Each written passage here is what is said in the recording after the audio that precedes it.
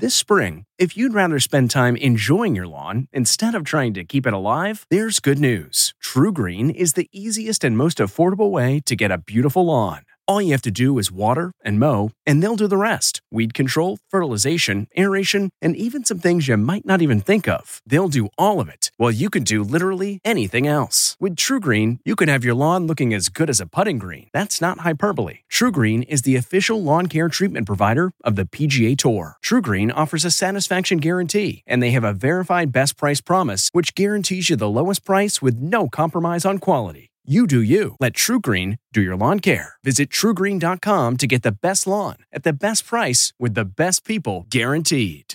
I'm Margaret Brennan in Washington, and this week on Face the Nation, my exclusive year-end conversation with Vice President Kamala Harris and our annual CBS News correspondence on what's ahead in 2022. 2021 was a year of ups, downs, and surprising setbacks for America, with a COVID pandemic that's suddenly intensifying despite the life-saving distribution of vaccines, and an economy that's created millions of jobs but sent prices soaring. The latest setback for the Biden administration? West Virginia Democrat Joe Manchin putting the president's $2 trillion social spending plan on ice as Congress wraps up for the holidays. I'm not giving up, the president's not giving up, and frankly, the stakes are too high. Vice President Kamala Harris will tell us about the administration's priorities in the new year and what the scrutiny of her first year in office has taught her. Do you think you're being set up to fail? No, I don't believe I'm being set up to fail. I'm Vice President of the United States. Anything that I handle is because it's a tough issue, and it couldn't be handled at some other level. We talked policy and saw the personal side of the first woman, first Black, and first South Asian Vice President. What gets you fired up? Injustice. Plus, a Face the Nation holiday tradition. Our year-end correspondence panel returns to wrap up 2021 and look forward to 2022. It's all just ahead on Face the Nation.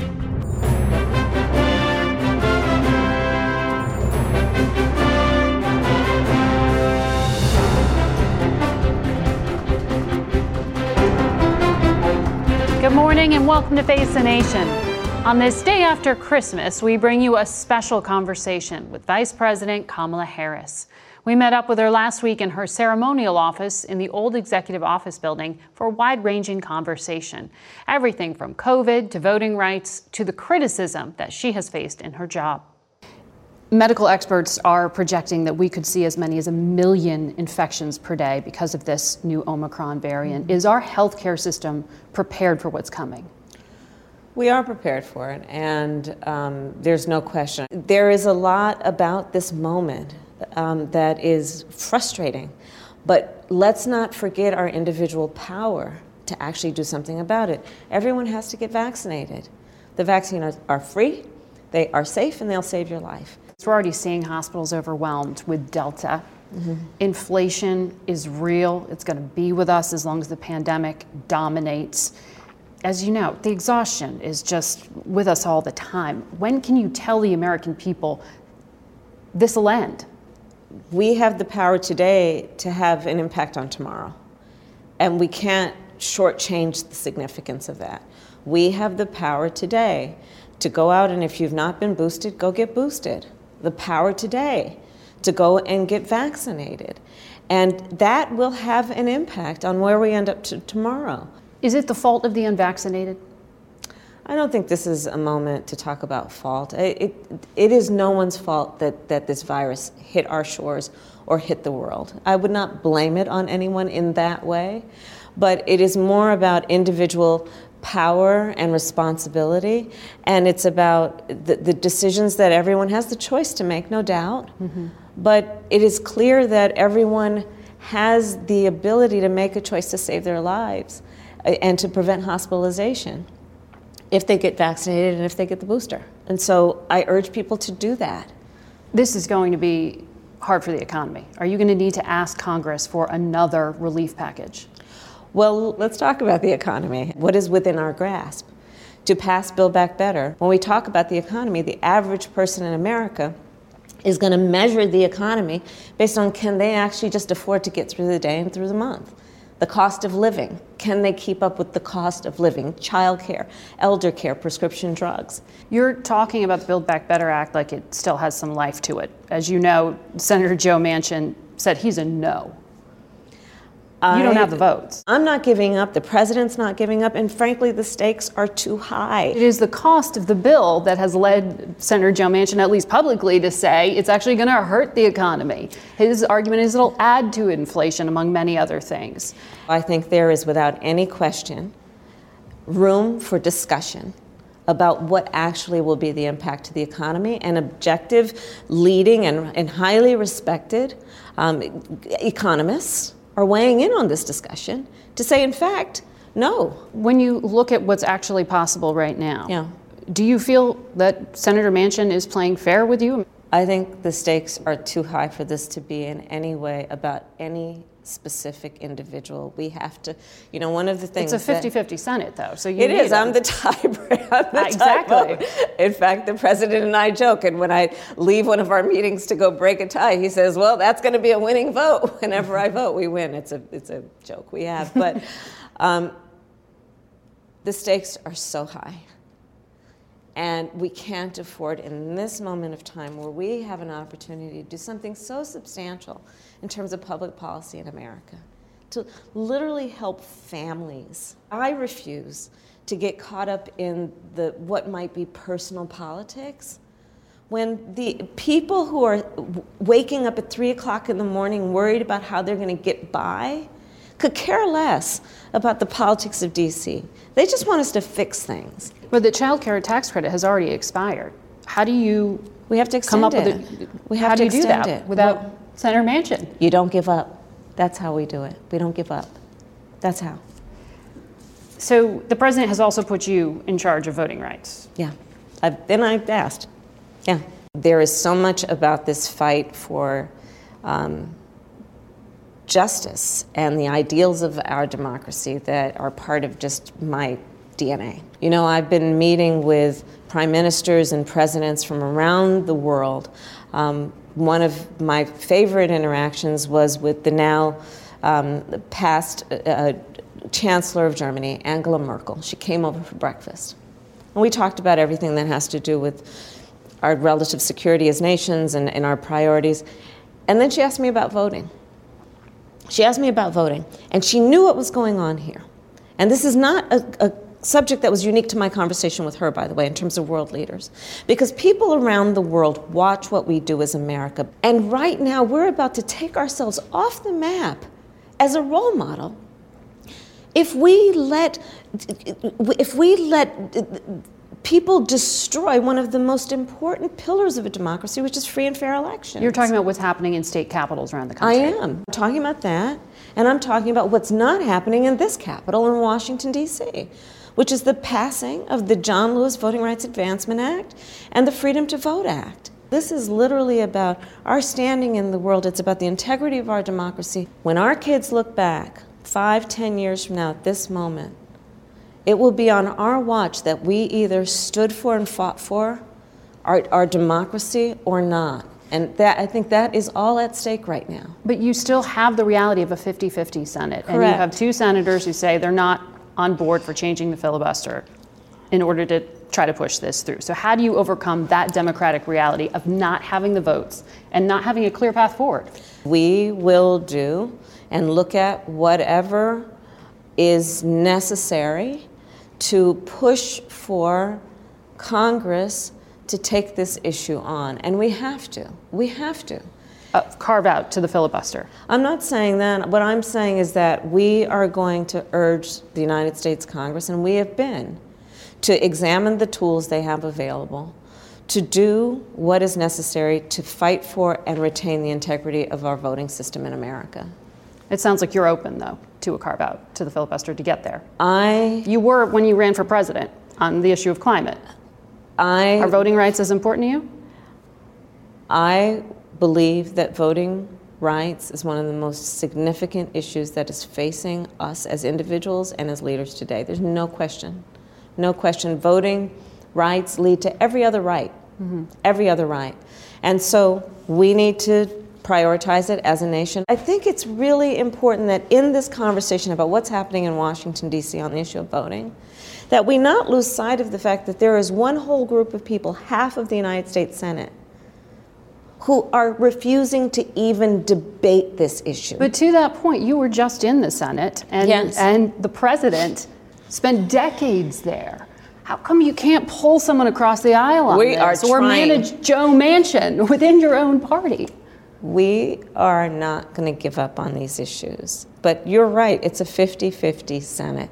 It's a 50-50 Senate. And so, but it has to be a combination of us as an administration, but also everyone weighing in. And I'm glad we're having this conversation. I think we have to continue to elevate the conversation about voting rights. Given the daily grind that people are facing, this may not feel like an immediate or urgent matter, when in fact it is. And the more we have the opportunity to talk about it, the more I think people will see, yeah, I don't want an America of the future for my kids to be an America where we are suppressing the right of the American people to vote.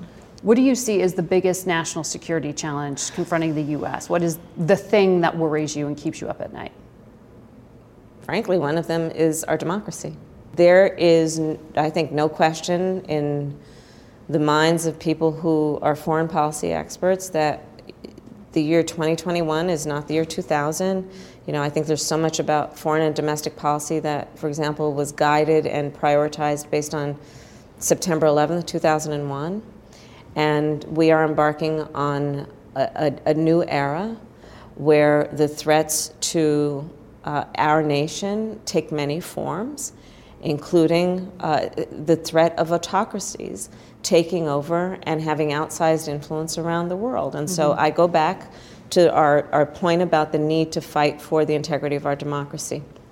In addition, it is obviously about what we need to do on the climate crisis. There are 100,000 Russian troops on the border with Ukraine. Yeah. Are we going to see a hot war in Europe in the next few weeks? Well, we are having direct conversations with Russia. We are very clear that that Russia should not invade the sovereignty of Ukraine, that we must stand up, and we are standing up for its territorial integrity. We are working with our allies in that regard, and we've been very clear that we are prepared to issue sanctions like you've not seen before. Does that mean sanctioning Vladimir Putin directly? I am not going to talk about specific sanctions, but we are making that clear to him, and we are in direct conversations. And we are also working very closely with our allies. And again, let's use this issue as an example of the importance of the strength of those relationships. But in the past, alongside allies, we've sanctioned. It's been punitive. It hasn't prevented anything. It hasn't stopped Vladimir Putin to date. And I'll repeat that the type of sanctions that we're talking about are sanctions that we've not done before. You said you were last in the room on the decision in Afghanistan to pull out. You've talked about not abandoning allies. Do you feel personal responsibility for the chaos of that withdrawal? I fully supported the president's decision to, after what was taking on the fact of being an endless war, of pulling American troops out. And I think it's really important to remember that the previous administration negotiated a deal with the Taliban, did not invite the Afghan government to be at the table, and negotiated a deal that required and promised, as part of an agreement, that we would pull out by the end of May. So we were saddled with that responsibility based on an agreement between the United States and the Taliban. And you agreed to extend it and not to break the agreement with the Taliban. We made the decision that if we were to break the agreement, it would have been a whole other situation. And right now, I strongly believe that had we broken that agreement, we would be talking about the war in Afghanistan and American troops in Afghanistan. And we're not talking about that. I don't regret that. But I know, as a candidate, you pledged to protect the gains that were made for Afghan women. Yes, yeah. And I feel very strongly about that. Many of those Afghan women are not in school today because the Taliban is in control. Which is why we are working through the UN and doing what we need to do through our friends to provide humanitarian assistance, bypassing the Taliban, to make sure that we are supporting women and girls there. One of our big issues in terms of any conversations with the Taliban is exactly this point, which is the condition, the status, and the treatment of women and girls, including for girls, access to education. Not to mention our concern about counterterrorism and what we need to do in terms of that threat. So these are real issues, there's no question. The United States has been and continues to be, since the end of August, the biggest donor of humanitarian aid to Afghanistan. But a lot of that aid isn't able to make it into the people who need it because of the sanctions on the Taliban being controlled. So it's just Afghan women, do you worry that they were abandoned by the United States, essentially? I worry that the Taliban has not complied with what we know to be the appropriate treatment and the right treatment of girls and women. And that's why we are taking the posture that we are with the Taliban right now, because that is one of our greatest considerations and concerns. What do you think your biggest failure has been at this point? To not get out of D.C. more.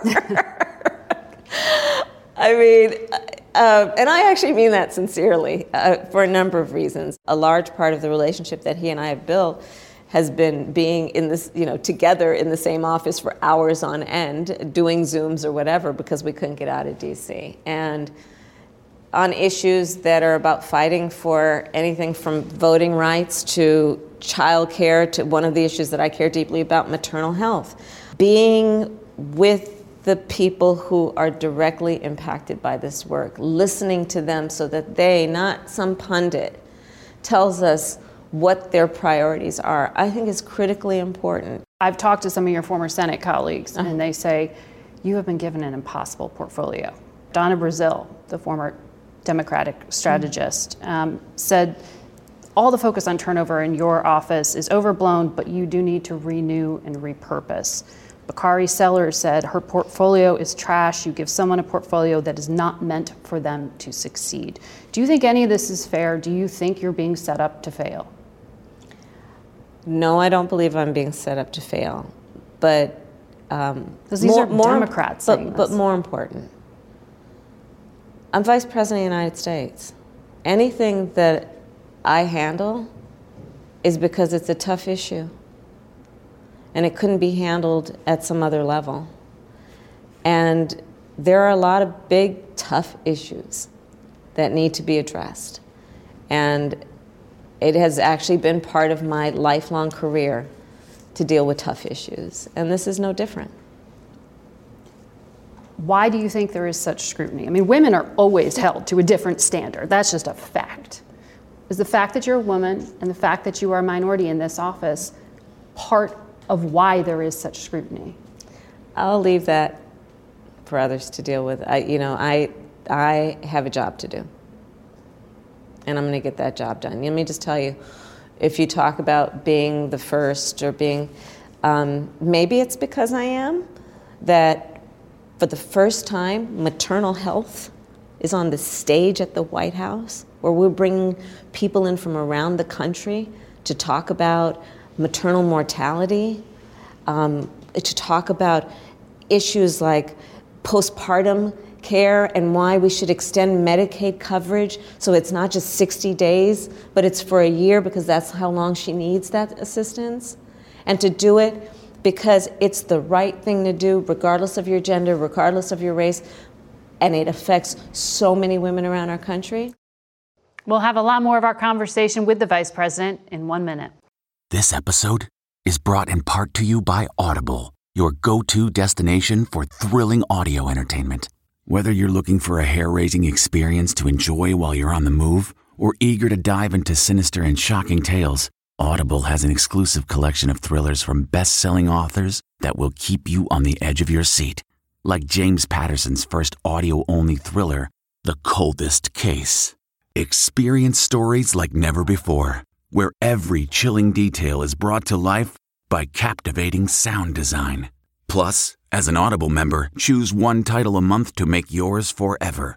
And now, new members can try Audible free for 30 days. Just visit audible.com/WonderyPod or text WonderyPod to 500-500. That's audible.com/WonderyPod or text WonderyPod to 500-500. Angie's List is now Angie, and we've heard a lot of theories about why. I thought it was an eco move. Fewer words, less paper. No, it was so you could say it faster. No, it's to be more iconic. Must be a tech thing. But those aren't quite right. It's because now you can compare upfront prices, book a service instantly, and even get your project handled from start to finish. Sounds easy. It is, and it makes us so much more than just a list. Get started at Angie.com. That's ANGI, or download the app today. Here's more of our conversation with Vice President Kamala Harris. When you hear people start talking about 2024, do you feel that's disrespectful to you and to the president? I think that there are so many issues that are present issues in 2021 that I just don't have the luxury of engaging in that. You know, the pundits can sit back and do whatever they do. Do you feel that what becomes possible is just going to dramatically change after 2022, since Republicans, many project, will be taking the majority? We'll see. We'll see. I don't know. We'll see. You don't feel that calendar really pushing you to get things done in the year ahead, before the midterms? I mean, I feel a great sense of urgency for a variety of reasons to do everything we do. And really, it really does boil down to the fact that, you know, I've done a lot of work as it relates to children. A day in the life of a child is a very long time. Mm-hmm. Sense of urgency, right? What we need to do to get public transit, to improve public transit, because people are going to work on buses every day and the buses are breaking down. Sense of urgency, right? I can go down the list. And it really, for me, the focus is on, you know, what wakes people up in the middle of the night. You know, I call it the 3 o'clock in the morning issue. You know, when you wake up at 3 o'clock in the morning, for most people, what's on their mind is how are they going to pay their bills? How are they going to take care of their children? Are they going to have a roof over their head, right? These are real issues that affect people every day. They don't have the luxury of waiting about, you know, some chatter about what's going to happen in an election that's 3 years out. Mm-hmm. You know. But for people, they're going into their third year of this pandemic. You're talking about cost of living. Mm-hmm. Was it wrong to consider inflation transitory? I mean, these price spikes seem like they're going to be with us for a while. We have to address the fact that we got to deal with the fact that folks are paying for gas, paying for groceries, and need solutions to it. So let's talk about that. Short-term solution includes what we need to do around the supply chain, right? So we went to the ports of Los Angeles, Long Beach, Savannah, Georgia, and said, hey guys, no more 5 days a week, 8 hours a day, 24/7. Let's move the products because people need their product. They need what they need. We're dealing with it in terms of the long term, and that's about what we need to do to pass Build Back Better. It strengthens our economy. What do we need to do in terms of bringing down the cost of living? Is that your top priority for the new year? It is one of them. I don't have the luxury of having just one. Fair point. Yeah. Fair point. We got it done. People saw you a flash of anger the other day when you did that interview with Charlemagne. I can hear you. So who's the real president of this country? Is it Joe Manchin or Joe Biden, Madam Vice President? Come on, Charlemagne. Come on. It's Joe Biden. I can't tell sometimes. No. It's Joe Biden, and I'm Vice President, and my name is Kamala Harris. And the reality is, because we are in office, we do the things like the child tax credit, which is going to reduce black child poverty by 50%. And people frustration. Frustration. Yes. Well, that frustration, we saw that in the Kavanaugh hearings. What gets you fired up? Injustice. Injustice is just generally what will get me, kind of, I don't like unfairness. And that is one of the things that will kind of cause me to say, okay, some things are fairly innocuous, but unfairness in a way that can be hurtful to someone, That's why I became a prosecutor. Do you think you are judged fairly? I will leave others to make that decision. Yeah. Our full interview with the Vice President is available on our website at facethenation.com.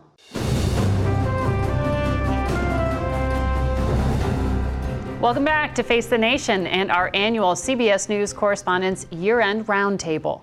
This year, we're joined by some of our beat reporters here in the Washington Bureau, including CBS News senior White House and political correspondent Ed O'Keefe. Jan Crawford is CBS News chief legal correspondent. Weijia Jiang is also CBS News senior White House correspondent. CBS News national security correspondent David Martin's also here. And finally, Nicole Killion, who is CBS News congressional correspondent. So it's good to have you all and see your bright, shiny faces in person. Nicole, this has been just 8 months of infighting and tangling over the Build Back Better spending bill that the White House has really made a signature issue for the president. Is it dead on arrival, or is this just on life support in 2022? I think life support is a better way to look at it. I don't think Democrats are going to give this up without a fight, even with some resistance from Joe Manchin, because the reality is he has been resisting all along and expressing concerns, whether it's about the impact that Build Back Better could have on the economy, could have on inflation. That is something he reiterated towards the end of this year. So while right now it looks like Democrats are kind of at this stalemate, again, I think you will see Democratic leadership really try to prod him over these next couple of weeks to get on board. But Ed, doesn't this hurt Democrats the longer this drags on?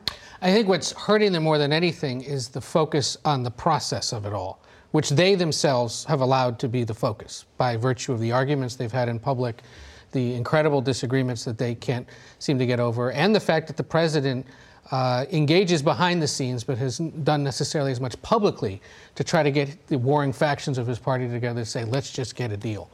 Whatever comes of this Build Back Better debate may not be enough when you ran in 2020 on a promise to do so much more and yet weren't able to secure a big enough majority to make it happen. So the threat for them is a depressed and confused and upset base of support that may not feel compelled to show up if this infighting continues to bleed into 2022 too much. Right. And if they remain so focused on all of that and don't get out in the country to try to sell and explain it to skeptical Americans. So remember who is at the center of this, right? And that's Democratic Senator Joe Manchin, who has a lot less to lose politically than the others because he comes from West Virginia, a deeply red state, and he's aware of that. So again, when you're talking about the political ramifications of this, he is probably thinking of that less and might even be thinking the other way of how a no vote could garner even more support in his state. But what he has also argued is that this would hurt the economy. On the other hand, President Biden has argued this is just absolutely a requirement for the kind of economic recovery and rebuilding he says is necessary. So what's the strategy if you can't get $2 trillion through? Well, I think the problem is that, when you look at West Virginia and you look at how poor it is, when you look at all the levels of unemployment and how much the need is there for some of the measures in the social spending plan, the poison pill is attached to it, and that is the president's sweeping climate proposals. So perhaps if there was a way to decouple them, Manchin would be more on board. But I do not think that that is something that the White House would be willing to entertain, because it's really their only and maybe last shot at passing these huge climate change proposals that he would like. West Virginia native yourself, of course. But Ed, it is the Federal Reserve's job to control inflation. Let's be clear here. But doesn't matter. Commander-in-Chief will get the blame for it if spending continues to spike. Does the White House believe that the price spikes are actually a short-term issue? Oh, well, they thought that certainly at the end of the summer into the fall, but I think if you look at what the Fed has said since, they now understand that this is going to continue further into next year.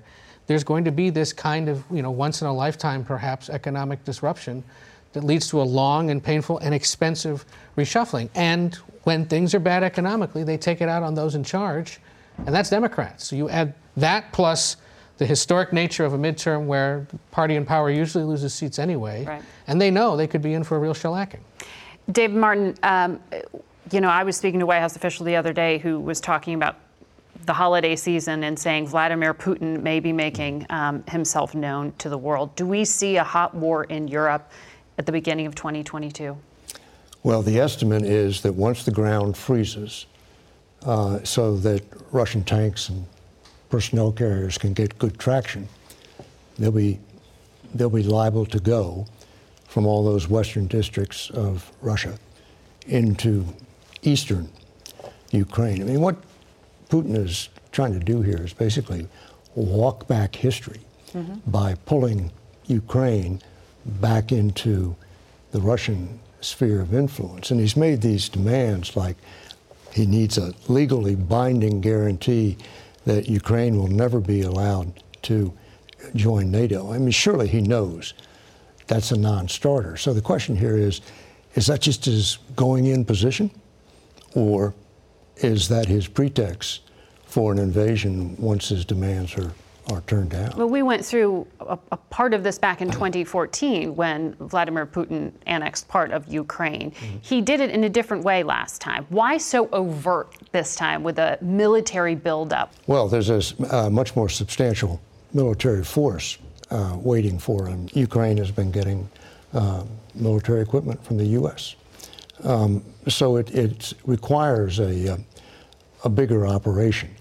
Whether they launch that operation, of course, remains to be seen. But the U.S. clearly has intelligence that goes beyond the simple fact that these units are gathering together there in Russia. They know something about what the Russian military staff is planning and what they intend to do with those forces. And right now, they are clearly making the preparations, making the plans to go in to eastern Ukraine. Whether or not it happens, Vladimir Putin may not know yet. Right, and U.S. intelligence says he hasn't made up his mind. But of course, this is being watched because it's a test case of what President Biden will do and how he will respond to an adversary. And on the heels of Afghanistan, which looked quite chaotic, this is a big test. It is.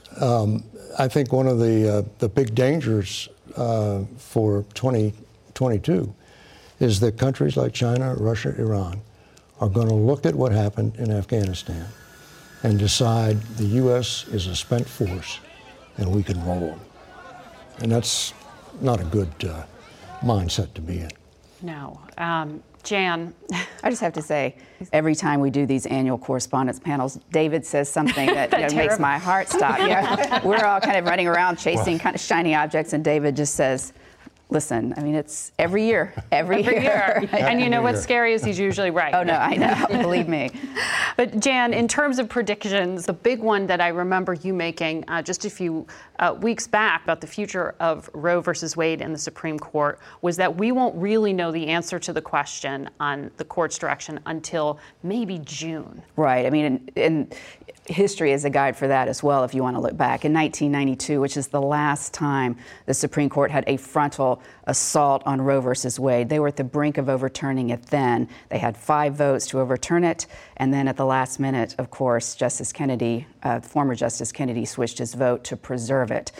So while there may be 5 votes now, and I suspect that there are, anything can happen between now and June. So those who are saying it will be overturned are perhaps taking too early a call. It may well be overturned. I would not be surprised. And what does that scenario look like? Then we just have a patchwork of different states with different laws. Yeah, the court would take a position that, as conservatives have long maintained since Roe was released, that it's a lawless opinion with no basis in the Constitution. There's not a right to an abortion in the Constitution. That would mean that the court would be neutral, and the Constitution is neutral on the issue of abortion, so it would go back to the states. And the legislatures, which are closer to the voters, as the argument, would then decide whether to allow abortion, what restrictions to allow.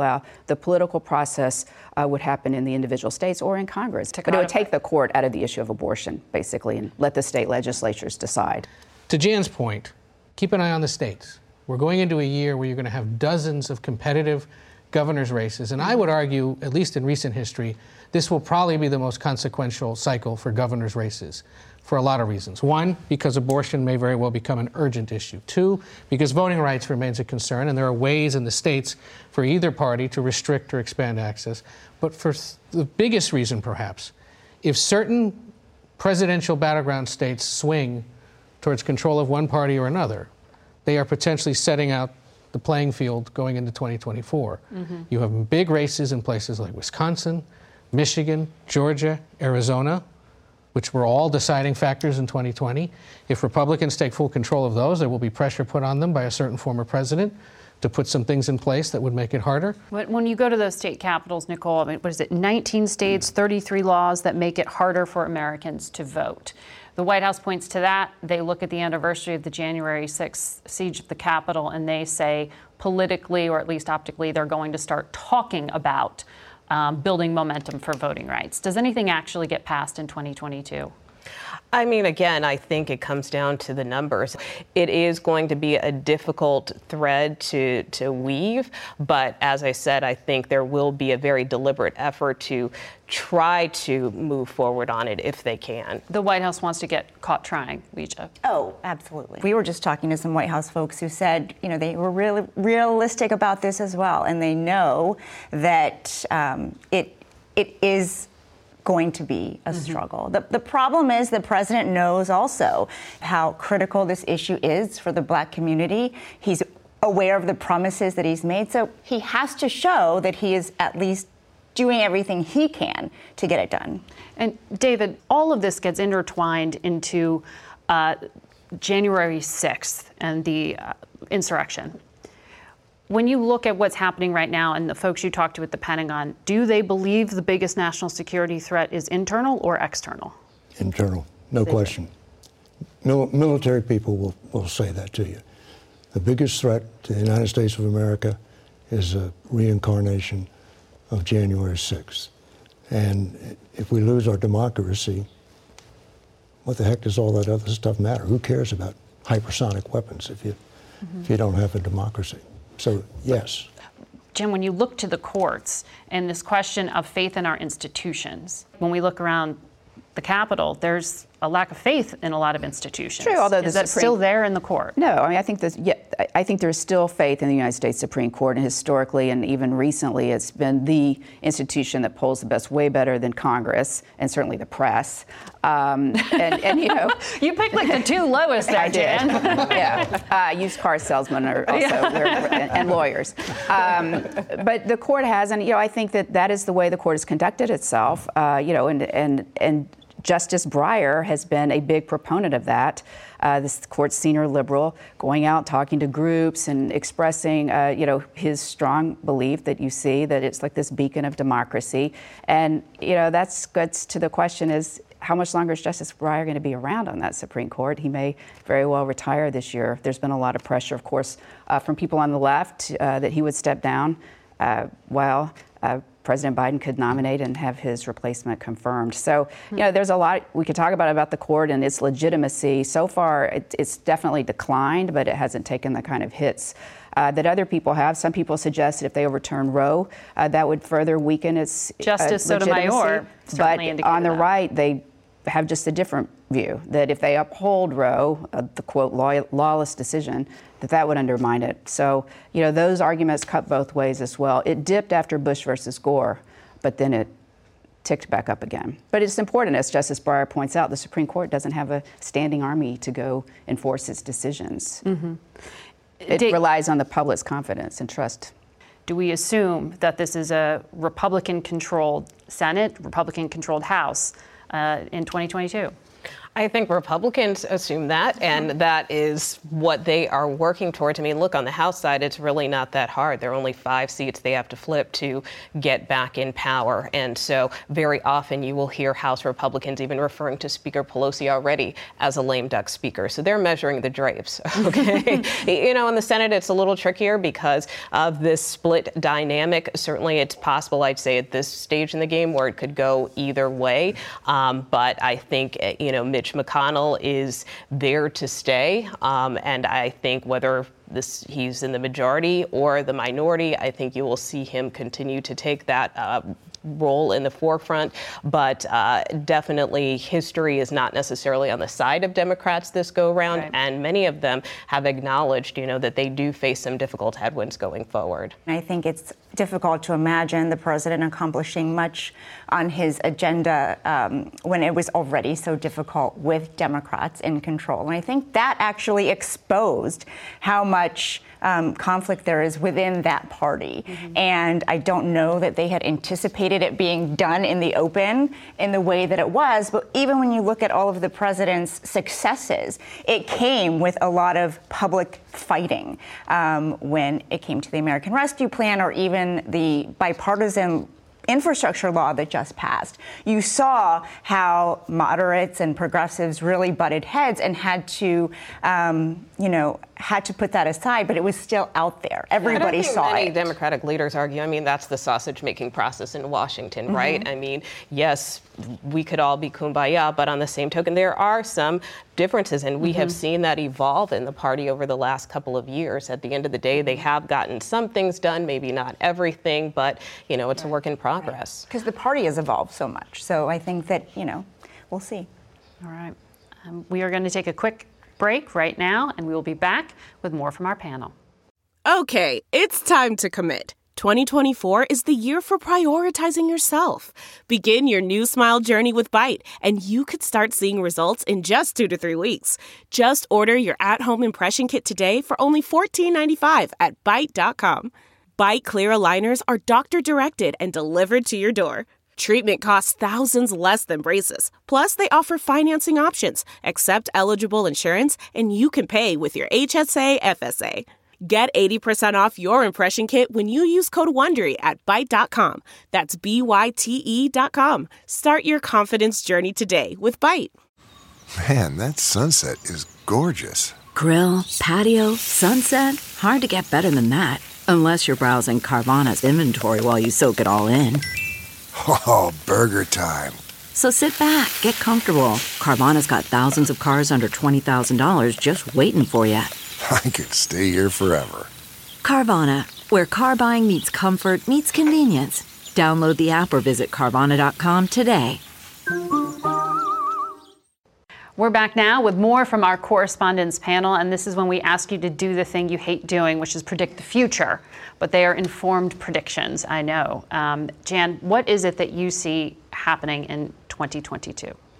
Well, I normally predict that Alabama will win the national championship, so that's getting kind of too easy to predict. But I'm going to focus on the court and the issue of abortion. I predict that the Supreme Court will overturn Roe versus Wade. Say that the Constitution and the court is going to be neutral on the issue of abortion, which would send that back to the states to decide how they wanted to handle it, specific state by state issue. The vote could well be 6-3. With the Chief Justice joining the 5 more conservative justices after failing to put forward a more incremental approach. That would have huge implications.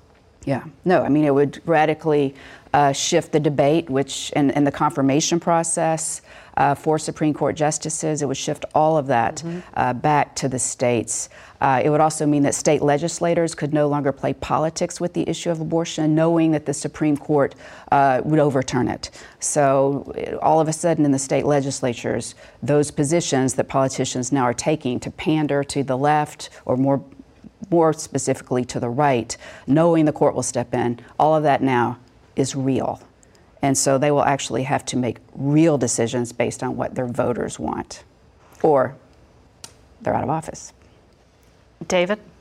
I'm going to duck the tough one of whether Putin will invade Ukraine or not. If he hadn't made up his mind, I shouldn't have to make up mine. There are 2 mysteries out there. What's causing Havana syndrome, these debilitating symptoms that hit Americans overseas that seem to be the subject of some kind of directed energy attack?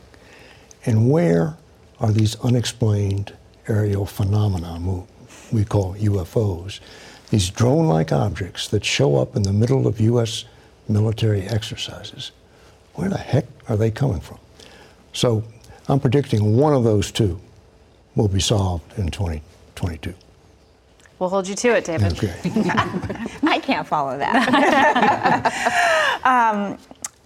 I've been thinking a lot about the president's goals ever since he took office and how a curveball like Omicron can just set everything back. And I do predict that things are going to get worse before they get better with the pandemic. And I don't think that the president will implement any lockdowns or restrictions that we saw in 2020, which is something that we've been talking about a lot because, what can you do if you can't force someone to get the vaccine and the virus continues to spin out of control? Is he going to, have another 15 days to slow the spread? And I think the answer is no, because he is so committed to his economic agenda and he understands what a shutdown would mean. So I think it will be up to states and local officials to do that, but I don't predict any federal guidelines for shutdowns in 2022. And even the governors are hesitant because of the political cost at this point.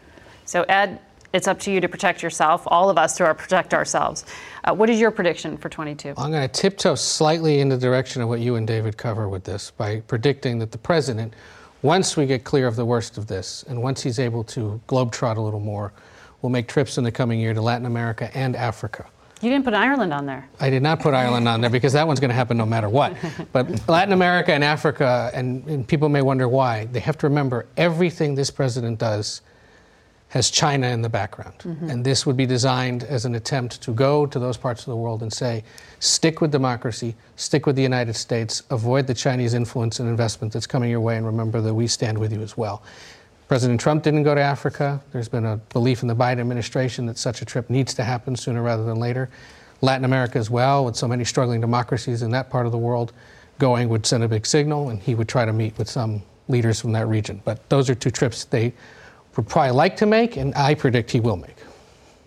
Nicole? I think in terms of the midterms, I think one dynamic to watch, and in covering politics for many years now, we keep talking about the increased number of women who are running and people of color. And I think especially when you look at black women in particular, I think you will see a barrier being broken, whether that's in the Senate or whether that's in the governor's mansion. And I think what's jaw-dropping is there has never been a black woman elected as governor in U.S. history. You have 5 running. Stacey Abrams, you have candidates in South Carolina, Massachusetts, Oklahoma, Iowa. There are a number of lieutenant governors. We'll see Winsome Sears be inaugurated in Virginia, the first African-American woman lieutenant governor for that state, a Republican. I also think, for all of the talk of having the first black president, Barack Obama, having the first black vice president and vice president of South Asian descent, I think sometimes people forget that there's a deficit now in the Senate. As diverse as Congress is right now, there's no black women in the Senate. So you have a number of candidates, Val Demings, Sherry Beasley, and others who are running. But I do think those are 2 spaces to watch in the midterms in 2022. All right. We'll be watching. Thanks to all of you for joining us. Have great holidays. That's not just the sound of that first sip of Morning Joe. It's the sound of someone shopping for a car on Carvana from the comfort of home. That's a good blend. It's time to take it easy, like answering some easy questions to get pre-qualified for a car in minutes. Talk about starting the morning right. Just like customizing your terms so your car fits your budget. Visit Carvana.com or download the app to experience car shopping the way it should be. Convenient, comfortable. CarMax is putting peace of mind back in car shopping by putting you in the driver's seat to find a ride that's right for you. Because at CarMax, we believe you shouldn't just settle for a car. You should love your car. That's why every car we sell is CarMax certified quality, so you can be sure with upfront pricing that's the same for every customer. So don't settle. Find love at first drive and start shopping now at CarMax.com. CarMax, the way car buying should be. That's it for us today. Thank you for watching, and we want to wish you a very happy and healthy new year. We'll see you in 2022. For Face the Nation, I'm Margaret Brennan. Today's guests were Vice President Kamala Harris and a roundtable of our CBS Washington reporters, Chief Legal Correspondent Jan Crawford, Senior White House Correspondent Weijia Jiang, Senior White House and Political Correspondent Ed O'Keefe, national security correspondent David Martin, and congressional correspondent Nicole Killian. The executive producer of Face the Nation is Mary Hager. This broadcast was directed by Shelley Schwartz. Face the Nation originates from CBS News in Washington. For more Face the Nation, we're online at facethenation.com, and you can follow Face the Nation and CBS Radio News on Twitter, Instagram, and Facebook. Face the Nation's also on our digital network, CBSN, at 12 p.m. and 4 p.m. Eastern Time every Sunday. If you like Face the Nation with Margaret Brennan, you can listen early and ad-free right now by joining Wondery Plus in the Wondery app or on Apple Podcasts. Prime members can listen ad-free on Amazon Music. Before you go, tell us about yourself by filling out a short survey at Wondery.com/survey. The Hargan women seem to have it all. From the outside looking in, we were blessed. My mom was amazing. But as detectives would soon learn, there was a lot going on inside the Hargan household. Ashley and I have been calling my mom and the house and Helen. Okay. No one's answering. 63-year-old Pamela Hargan gunned down in her own home. Her youngest daughter, Helen, lay dead upstairs. Patrol, when they arrived, assumed or thought that there might have been a murder-suicide. But for the detectives on the scene, there were things about the scene itself that were concerning to us on day one. Who would want to kill their mother and their little sister? There is no boogeyman here. It is exactly who we think it is. I'm Peter Van Sant from 48 Hours. This is Blood is Thicker, the Hargan family killings. Listen to Blood is Thicker, the Hargan family killings, early and ad-free on Wondery Plus. Get one of the most successful broadcasts in television history on your schedule with the 60 Minutes podcast. Hard-hitting investigative reports, news, and culture maker interviews, and in-depth profiles are waiting for you in every episode. Listen to 60 Minutes ad-free on Wondery Plus.